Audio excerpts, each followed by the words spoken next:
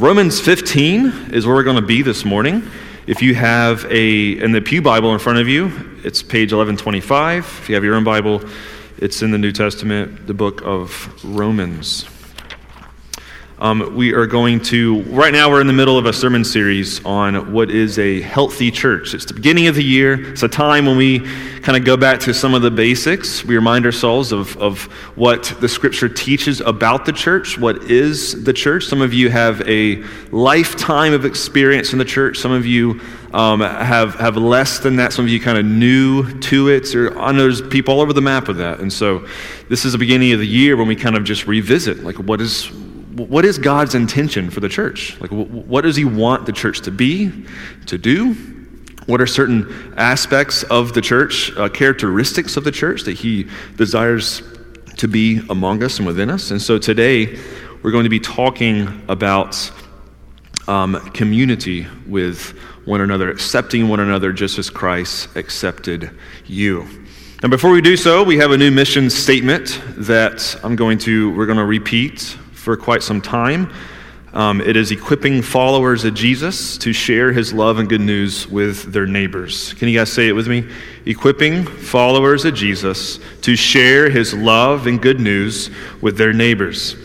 As we proceed forward as a church, every ministry, every event, we're doing it some yesterday, thinking about ministries here. Like there's many ways to summarize what God has for us as Christians. And that's just one, right? Equipping followers of Jesus to share his love and good news with their neighbors. And so every ministry, everything we do here, we're going to be continually saying, is that fit? Like, is this ministry or this thing we want to do as a church, is that aimed towards equipping Christians? We call that in Christianese discipleship, right? Equipping Christians to share the love of Christ and share the gospel with our neighbors. Is what we do here at Emmanuel, is it aimed towards that? And so that's going to be kind of the filter in which everything we do here is going through. If it doesn't quite fit there, we're going to be saying no to some stuff. And we're going to be encouraging the things that are aimed towards that mission statement. And so last week we talked about not emptying the cross of its power, the things that church ministry should be depending on the Spirit of God and not our own efforts or wisdom or cultural methods to gain prominence or to gain influence or to grow our church. But today, as we talk about community with one another, I have a few just comments to make. We live in America, which is the most individualistic nation on earth and really in history, okay? If you visit other parts of the world, especially in the East, it is what they call a collective society, right? Where relationships and neighborly dependence is much more, I can't even say it's common, it's necessary for survival. Those of you who have spent time in the East know what I'm talking about, right? But there's also just a culture of hospitality, of being welcoming, But in America, like we're not like that. Okay, we build our homes more and more. Like if you look back at older homes from 100 years ago or whatever, it's common to see big front porches because a big focus of how we built homes was the front. Because if you're on your front porch, other people are on their front porch close to you, your neighbors, you're going to be interacting. It was a place where people spent their evenings. But as time progressed and we create things like television and we create things that have our individual attention, suddenly you even see in our homes how we build them. And we no longer build big front porches. We build back porches. And we put up fences really high, so if we're in our back porch, our neighbors can't see us. And we are more and more just kind of cutting ourselves off from one another as we are at home staring at our screens alone with our families and having less and less time communally with those around us. And I believe the result is that you and I are just very unfamiliar with something as basic as friendship. Like, especially us men in this room, we stink at friendship. We're awful at it. We really are. It's something that So if there's like a sensitive kind of conversation where usually it's easy to be like, I just want to do that, and there's a door and kind of walk away, and it's easy. We just want to avoid those kind. It's not natural in America to have meaningful friendships. It's really not anymore. We have to look at Scripture as we talk about community in the church, because you have to realize at the very beginning of time, just scratch America, scratch other societies, how did God create us as human beings? If you look in the very first 2 pages of our Bibles, yes, He created the stars and the earth and the land and the sea and the animals and all these things. When He created humankind, after making Adam, He said, it's not good, there's something wrong. There's only one of you, there's something wrong, this isn't good, that you are alone. And so, of course, He creates Eve. He uses a rib from Adam, it says, showing the intimate nature that humans are connected and to be together. And once Eve is created, you have this beautiful picture of Adam and his new wife, and you have God, and there's this triad of relationships that they're just together. And it's beautiful, and it's kind of the ideal of God and human beings with one another. But the human beings' relationship is together only in its flourishing state because they're also with God, and that's how things were intended to be. But when sin entered the picture, there's 2 relationships that immediately broke down. And we're not going to read Genesis chapter 3, but if you can read it. When human beings were tempted to be like God and to want to do the things God did, when sin entered, they were cut off from God, kicked out of the garden. But even before they were kicked out of the garden, what did Adam and Eve do after they sinned? They ran away from each other. They hid from each other and started essentially accusing the other of, it was her fault, it was his fault, her fault, and that kind of that meme, you see people like pointing at one another, like that was what was going on with Adam and Eve. They're just like, no. Boom, break in division of their friendships and in their marriage and their relationships, and boom, break in their relationship between God as well by getting exiled from Eden. And so if we want to look at what Scripture says about relationship, about community, we know that God created us to be with Him while we are with one another. Without sin, without separation. I think one day God will restore that when He returns. But through Jesus, through His death, through His resurrection, as we become Christians and He sends His Spirit within us, we have the phrase that theologians say that the kingdom of God is here but not yet. It means like the rule and reign of Jesus is back. The rule and reign of God is back as it was, but it's not fully here. It's not fully manifest among us. It's almost like we have a glimpse, like we see a shadow of it kind of here, but it'll be fulfilled the day that He returns. And so among the church, we're supposed to be, I'm preaching my whole sermon before I even get into it, but we'll break this down. The church is supposed to be a glimpse of what was formerly there in Eden. People in harmony together with God, in unity with one another. We're supposed to be a glimpse of that in a world that we know is not in unity. We are not a unified nation in many ways, right?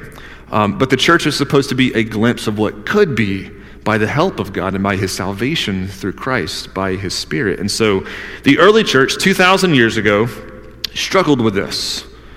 At churches, we struggle with this today. We have 20,000 plus denominations, right? It's like somebody wants to, baptize differently, and Christians are like, that's it, we're starting our own denomination. They just break apart. Like, we love to find reasons to leave a church and start new ones, right?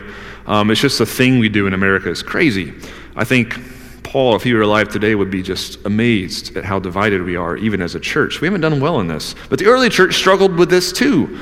They also knew that they needed to be unified in Christ, but they had some struggles. So before we dive into Romans 15:1 through 7, here's a little background to help us understand what the struggle was from the early church. So without going into crazy details, the emperor, the best we can figure out is the early Christians in the city of Rome, this is the epicenter of the empire, they were Jewish Christians. That was the earliest Christian population in the city of Rome, were Jewish Christians in house churches. Now, a couple of different times in Roman history, the emperor of Rome actually kicked the Jews out of Rome. And so there was a season around 40 or so AD that occurred. And so these early Jewish Christians were forced to leave. But upon their exit, a lot of non-Jewish Romans became Christians. So they had their house churches, right? There wasn't that many of them. They think maybe 3 to 4 of them or so. And then eventually the exiled Jews out of Rome were invited back. And so when they come back, they're like, oh, there's non-Jewish Christians. And so the Jewish Christians had kept, they were good Torah-keeping Jews. They were eating kosher. They were, they maintained their life as now we call them Messianic Christians, Jewish Christians. But these Gentiles, not so much, right? They were having their pig roast after church on Sunday morning, and the Jewish Christians are like, whoa, we can't. No, we don't eat that stuff. And suddenly we see a lot of evidence in the back chapters of Romans that there was some tension between these two groups of Christians, because now they were forced to worship together, but they had a lot of differences. They brought a lot of cultural baggage to the picture, and it was a cause for division. And so that is ultimately kind of what Romans is about, and we see the back chapters is Paul, after going through big theological stuff in chapters 1 through 12, the last few chapters, he's like, all right, now, how can we get you guys to get along? Like, how can we do this? And he breaks that down. The reality is, by nature, church is not tribal. The church is one. We shouldn't be divided. And when we are divided, we're going to realize that there's somewhere along the line we got something wrong, and that sin is present. And so, we're going to dive into Romans 15. My Bible just shut on me. And so if you have your Bibles, read the first 7 verses here. This is the word of the Lord. We who are strong ought to bear with the failings of the weak and not to please ourselves. Each of us should please his neighbor for his good, to build him up. For even Christ did not please himself, but, as it is written, the insults of those who insult you have fallen on me. For everything that was written in the past was written to teach us, so that through endurance and the encouragement of the Scriptures we might have hope. May the God who gives endurance and encouragement give you a spirit of unity among yourselves as you follow Christ Jesus, so that with one heart and mouth you may glorify the God and Father of our Lord Jesus Christ. In verse 7, accept one another then, just as Christ had accepted you. Just by summary's sake, okay? As this division was present, you can read the chapters before and see the division was present there. Never does Paul say, maybe if you guys aren't getting along, it's just best to separate. Maybe it's just a good thing. Just separate, do your own thing. You guys do your own thing. Paul never wants, he goes to bat for these groups of Christians and says, guys, we got to figure this out. And he swings and he's going at it. He's laboring hard to keep these Christians together and to not see them separate.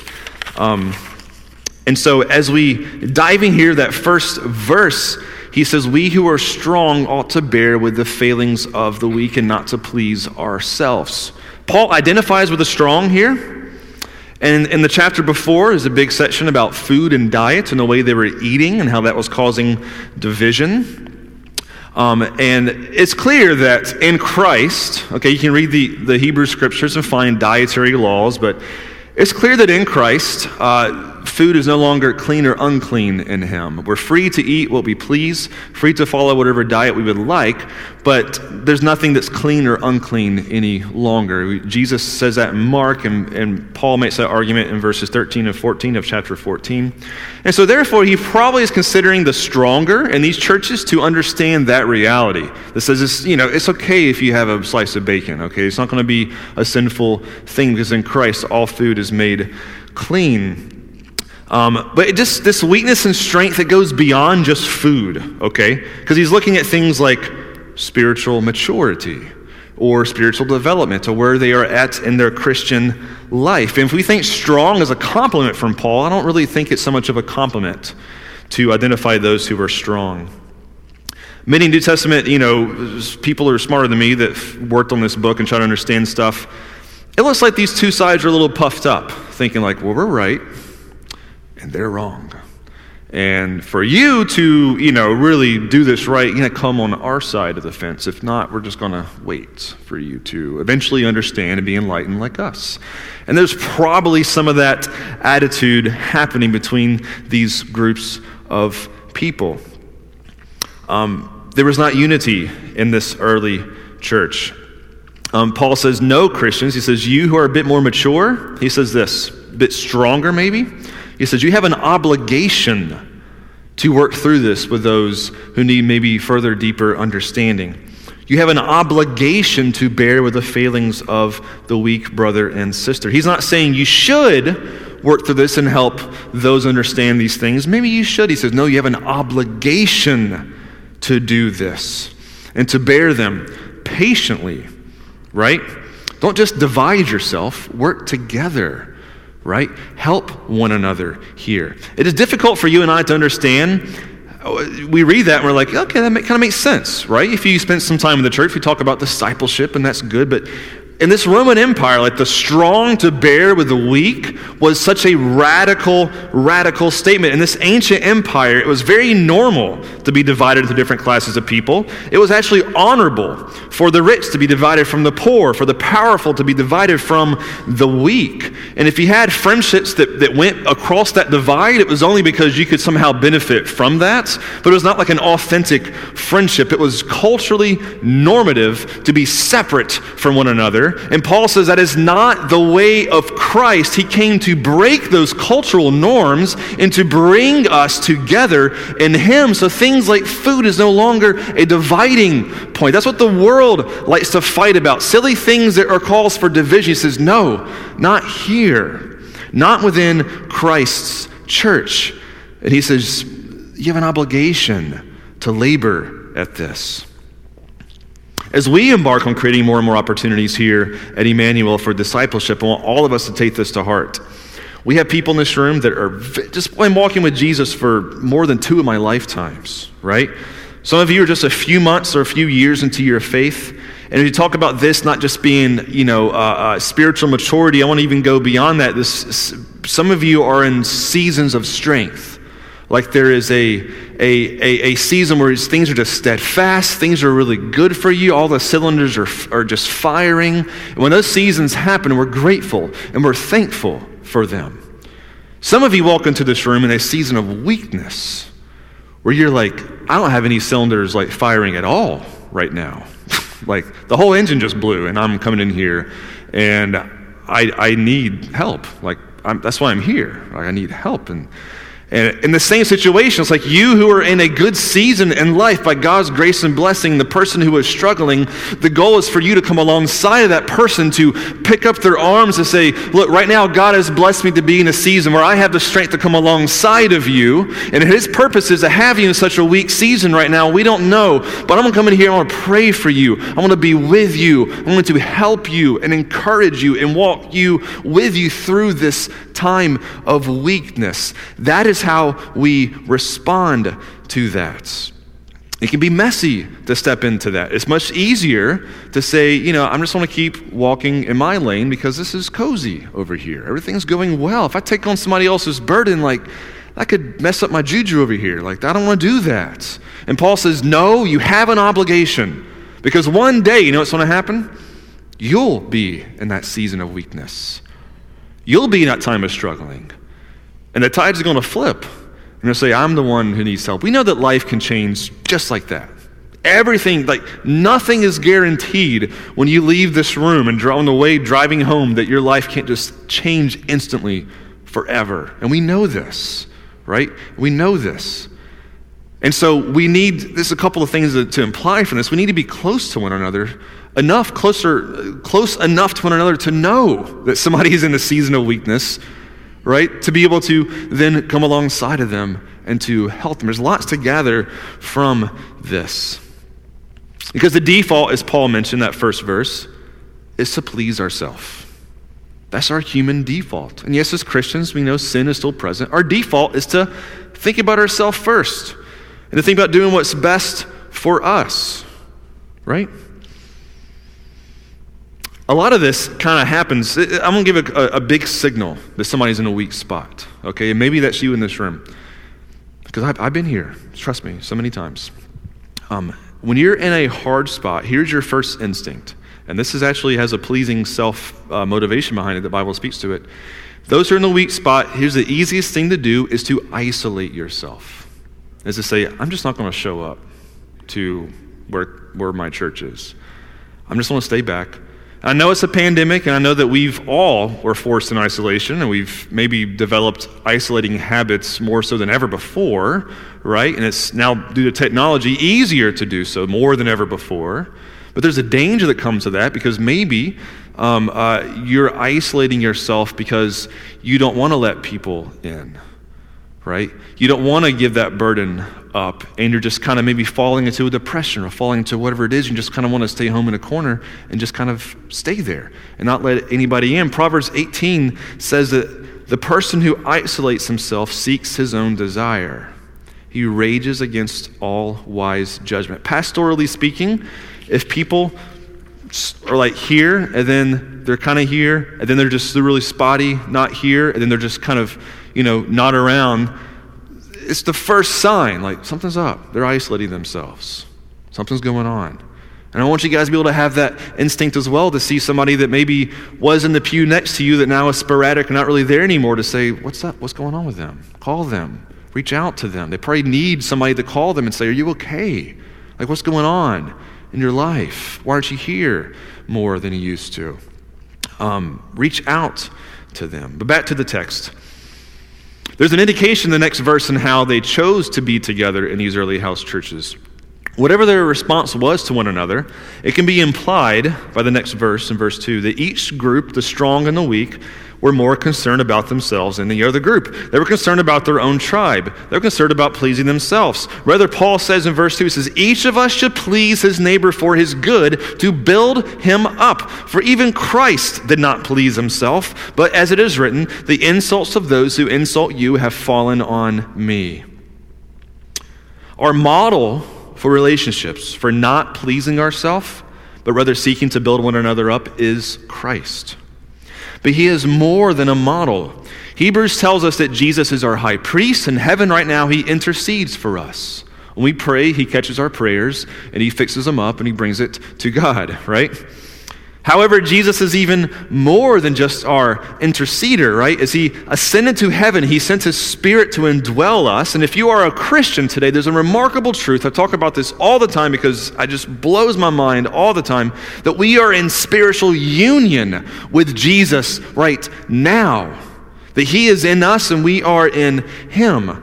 Therefore, when you see and read about Jesus, when you see here Paul using Jesus as an example for how to live in the ways that we're talking about this morning, you must look deeper into it and realize that your very life now is in Christ. How you interact, therefore, with one another, with the world, with your coworkers and family and your spouses and girlfriends and boyfriends, everything else around you, how you interact with every relationship in your life, it is now Jesus that kind of stands between you and everything in your life. I don't know why I thought of a cookie machine for a good analogy here, but if you were a cookie machine and you spit out cookies, they would be cross-shaped, is what I'm trying to say. You get what I'm trying to say? Everything that you interact with now is in and through Jesus, and the result is that it comes out in cross-shaped living.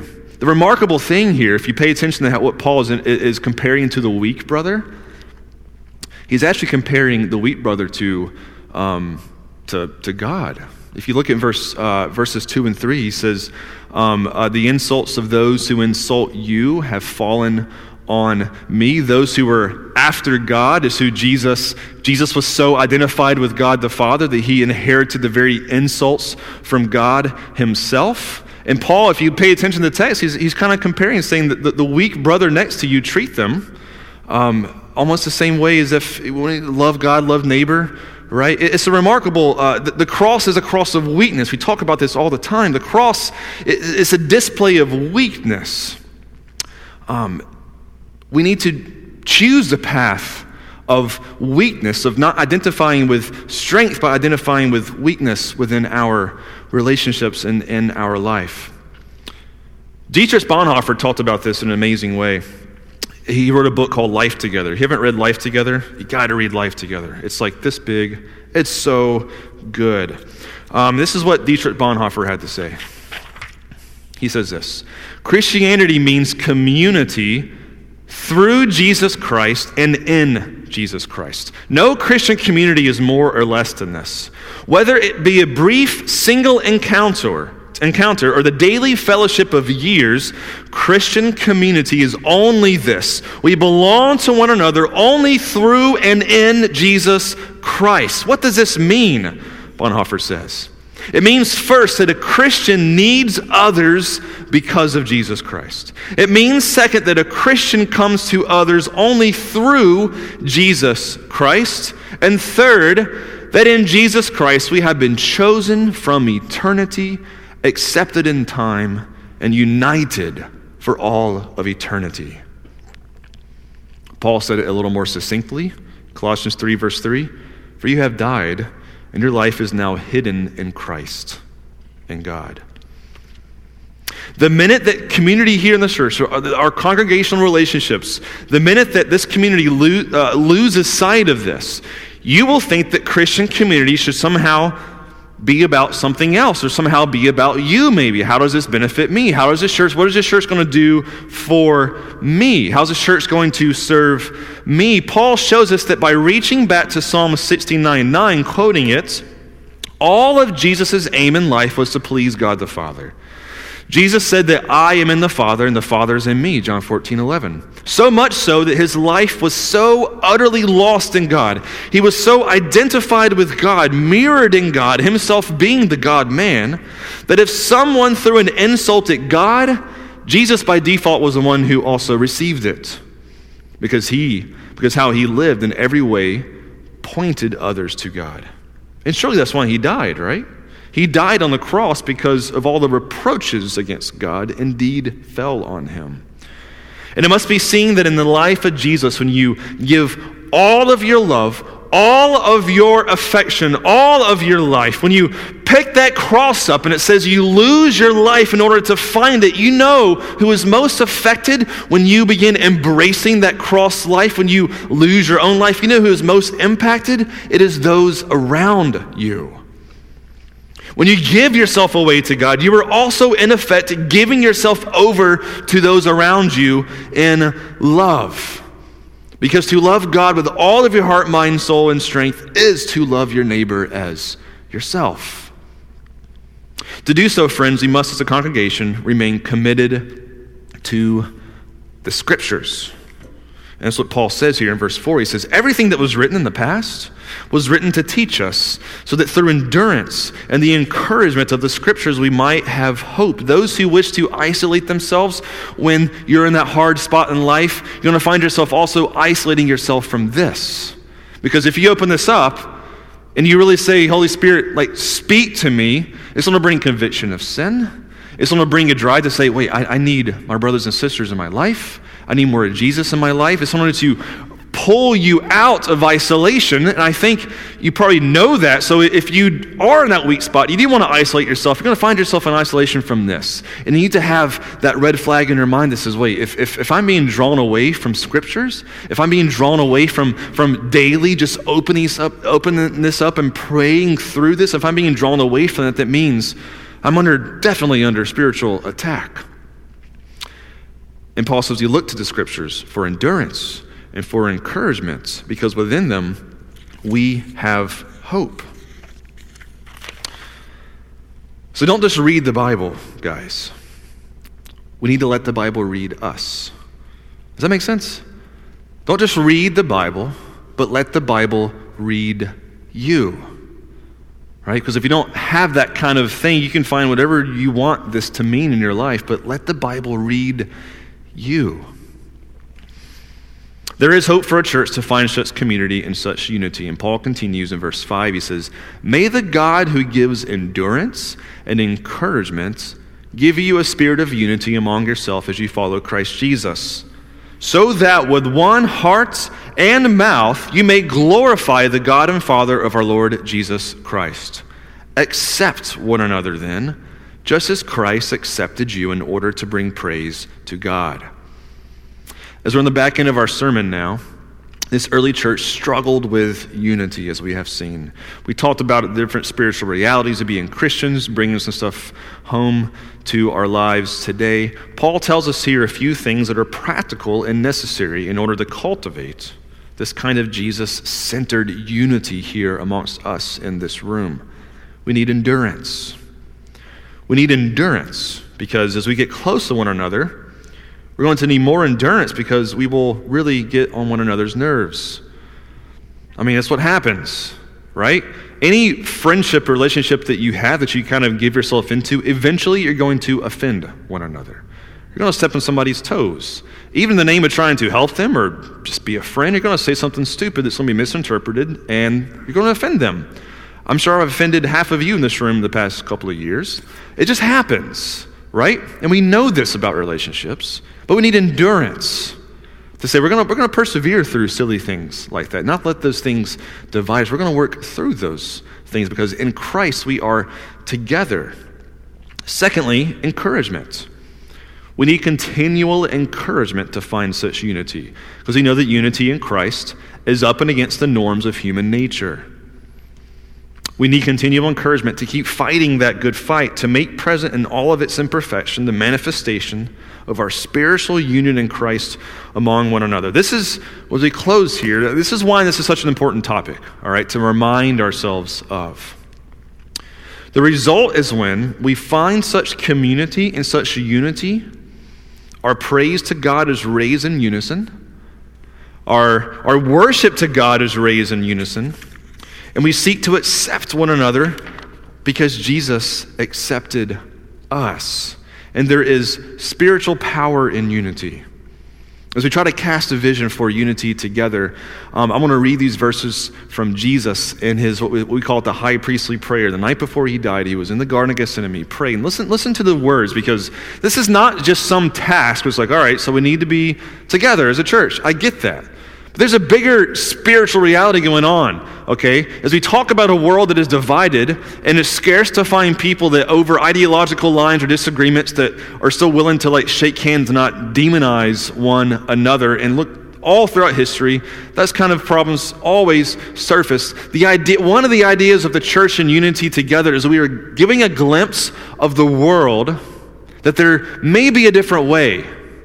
There may be a different way to be human in that regard. And there's only one person that we can find unity together within disagreements, within our differences, within forgiveness, and within grace, and it's in Jesus Christ. John 17, verses 20 to 21 said this. This was Jesus praying. He says, I do not ask for these only, for his disciples, but also for those who will believe in me through their word.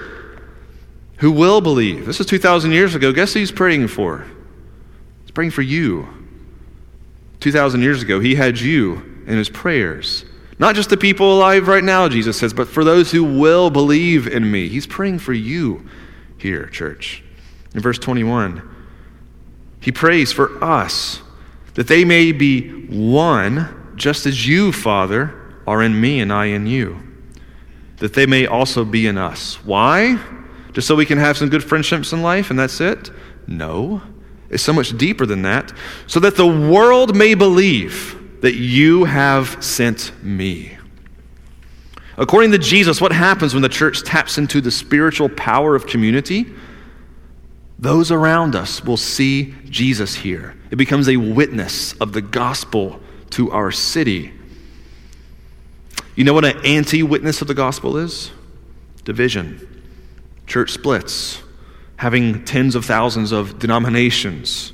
Anything that causes division in the church is not of Christ.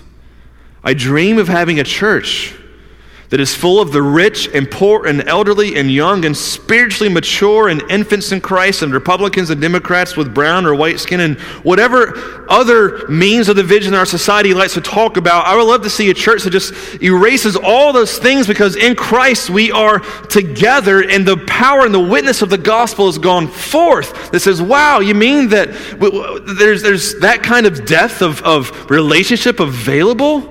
We say yes, but it's only available in Christ. If we are in Christ, walking in Christ, I'm telling you, church, we will be unified. As we have pointed out, it will not be perfect. It's going to be bumpy, but the testimony to the city of Wilmington is going to be one of great spiritual power and witness to the power of the good news of Jesus in a continually divided nation. So what I want to do this morning, I just want to speak to a couple of things before I read this last part. If you're here this morning and you are in need of somebody in your life, you are in need of help, or you brought in a relationship or something into this room that is just broken, but it means the world to you, and you need some kind of healing and restoration or hope. If you came into this room in that season of weakness and you need another brother or sister to come alongside of you and just to speak truth and comfort and encouragement, if you came here just searching with tons of questions and you need a brother or a sister to come and just sit and just give you an ear, if any of you fit into that category, I encourage you to take advantage of the next few minutes. I'm going to call Derek up as he's going to come play a little piano, and after he's done, the worship team can come up as well. We're going to have a final song here in a few minutes, but here's what I want to ask you guys to do. There might be somebody in this room, okay, that in that category that maybe you don't know at all. Maybe you look around the pews next to you, you're like, I don't even know who that person is. I know I've seen him or her face a couple of times, I never met him. If you're in this room and there's somebody in this room that maybe you've been carrying an offense with, and there's to be reconciliation in that relationship, and that person's in this room, maybe you offended them or they offended you, and there's a break in that relationship. Maybe you need to do some repenting. What I want to just encourage, whatever you are on that map, I want to have a few minutes here to where, for prayer, sit up and go find somebody you never met before in this room. Say, how can I pray for you? If you're in need of prayer, go find somebody and say, I need somebody to pray for me. If you need to be just alone with Jesus in your pew right now, to say, Lord, I need to get there. I'm not ready to invite somebody in yet, but Lord, break down the walls until I get there.